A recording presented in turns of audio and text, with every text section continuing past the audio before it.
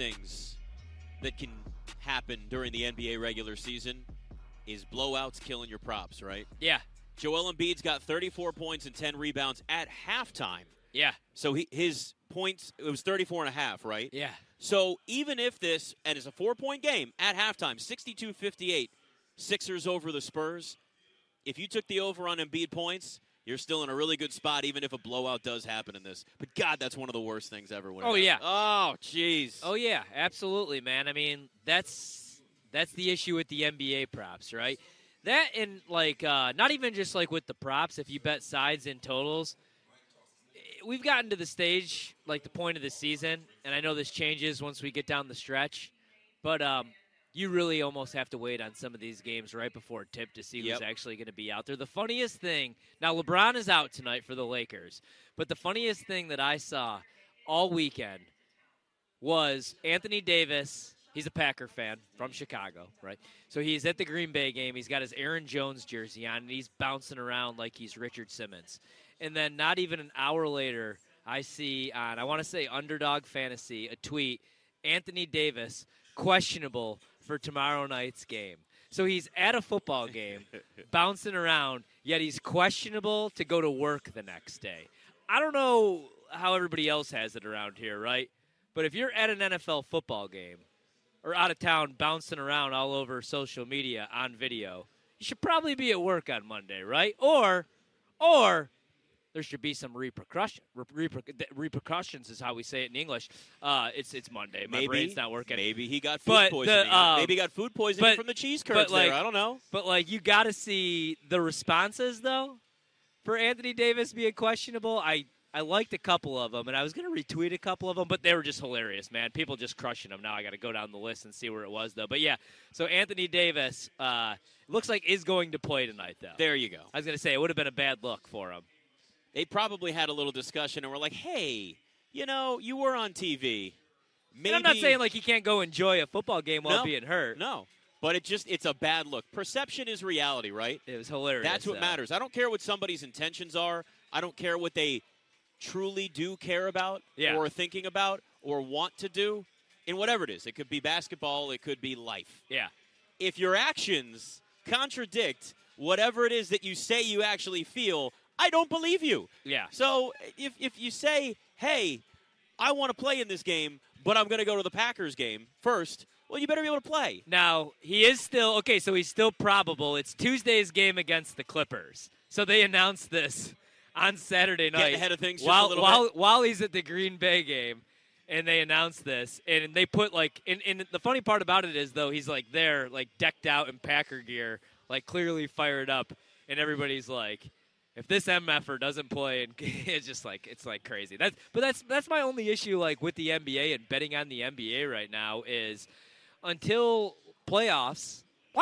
Until we get into the playoffs, I never know who the hell's going to be out there, man, and what the motivation is. It is, you know, it's very risky. The other night, I bet on the Wizards. Every night, I bet the Wizards. They get clobbered by 80. The other night, they have like nobody going. I bet the Wizards, and they almost win that game outright. I have no idea right now, other than betting Joel Embiid over on his points every single night.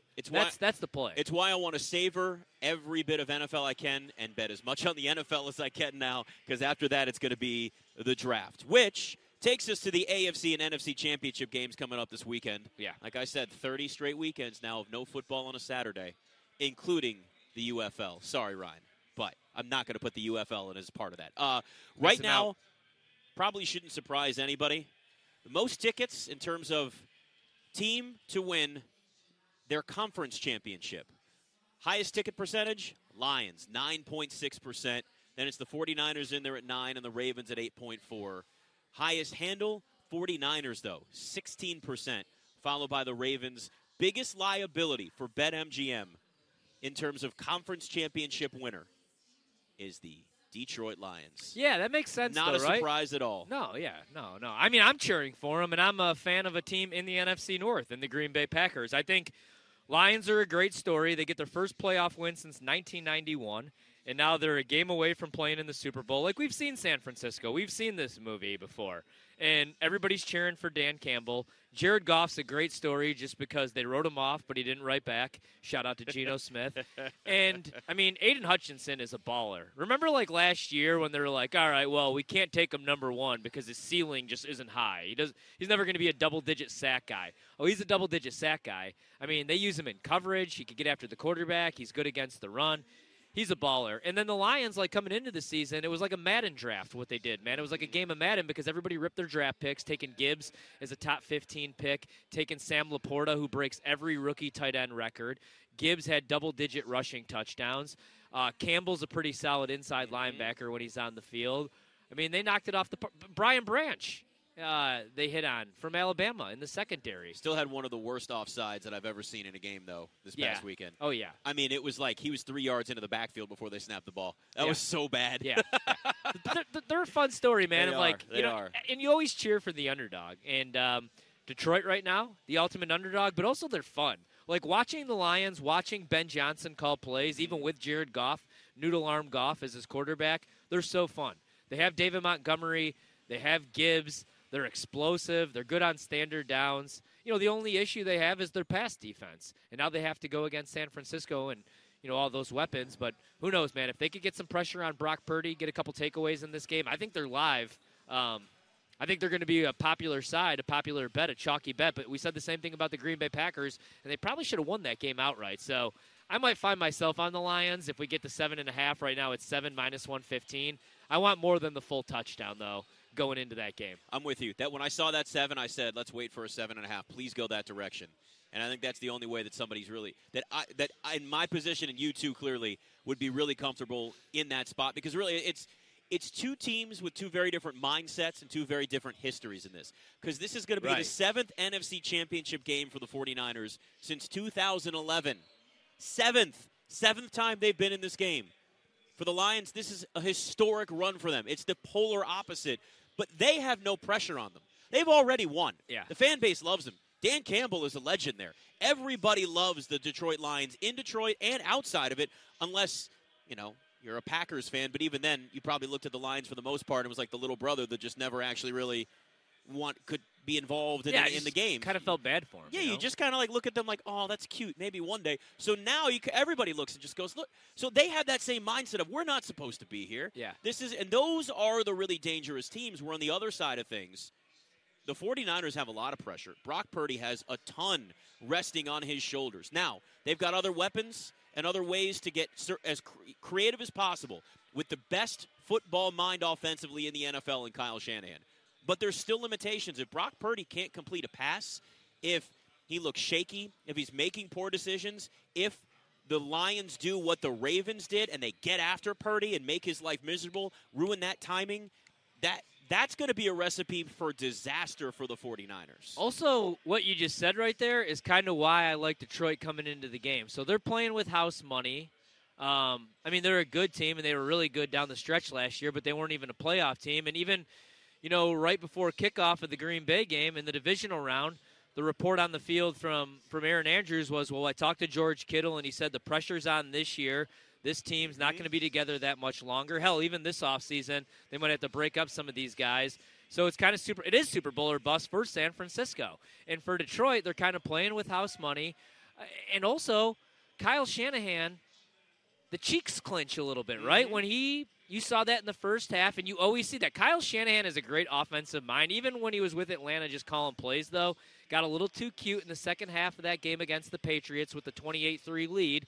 And in these playoff games, not the best game manager or best in-game decision maker. Great offensive mind, great play caller. I'm not saying he's not a great head coach, but I don't know, because we're always like, including myself, Dan Campbell, glorified gym teacher. I don't trust him in big games.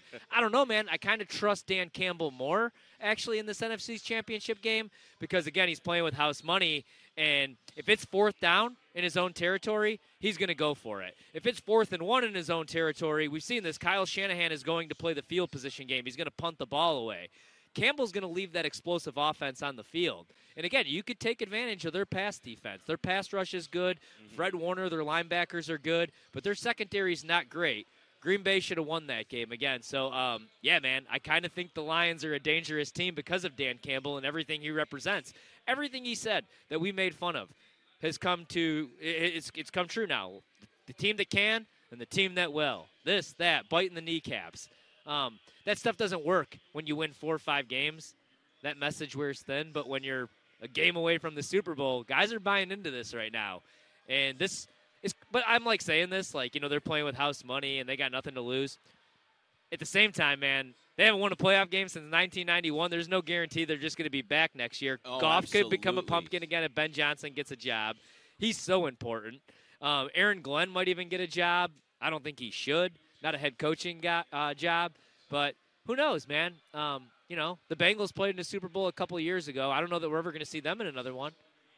If Burrow can't stay healthy and if they lose some of these dudes, you always think your window is open longer than it is. Always. The Eagles, in the NBA, the Oklahoma City Thunder, although now that team's good. But you thought, hey, we lost in the finals, but KD, Westbrook, and Harden aren't going anywhere anytime soon. So you want to capitalize when you're there, even if you're a young team, because it's hard to get back, and it's hard to be this good again, especially in the NFL because of injuries and because the salary cap hampers you. It's not like baseball where the Dodgers could be like, oh, we lost in the NLCS. We'll just go get Manny Machado. We'll just get Shohei Ohtani and everybody else because we could spend all the money. The NFL with the salary cap, although I always like to rip it and say it's a myth, it's not. There's a reason why Tyreek Hill's not with the Chiefs anymore. So you got to capitalize. But I do think the pressure's all on San Francisco. It's funny, you talk about the 49ers secondary and some of the issues that are there, but also the Niners have struggled against the run at times, too, which is a big-time strength, as we know, for the Lions. The one thing the 49ers do well defensively, at least have up to this point, they're really good at defending the deep ball. One of the best in the NFL on attempts of 20 or more air yards, right? So you're throwing that ball at least 20 yards. 49ers are able to at least defend that. Here's the thing, though. Detroit goes deep just 7% of the time, lowest rate in the NFL. So it's like the one strength the 49ers really would have there in that sense. Yeah. You can't really exploit anything against the Lions because they don't do that very much. Yeah, that's why, I didn't think Green Bay was a good matchup, but with Aaron Jones and their run game, the outside zone stuff, that particular run is where San Francisco struggles to defend. And that's the good thing for the Lions, man, is they have 2 capable backs with different skill sets, but both could kind of do the same thing, too. Like, both could hit you with the explosive run. Both are really dangerous out of the backfield. Gibbs is the better route runner and the better pass catcher, but Montgomery could catch a couple balls, too, and take it to the house. And that's what makes him scary. He's like the occasional, right? He's like a Gus Edwards. Gets it's usually just one reception for Gus Edwards, right? Yeah. Every single game it's one. Yeah. But, when I look at the difference between David Montgomery and Jahmyr Gibbs, David Montgomery still looks a little more like a traditional back. Can run it between the tackles, but also can break off a big run. Still very explosive, like you said.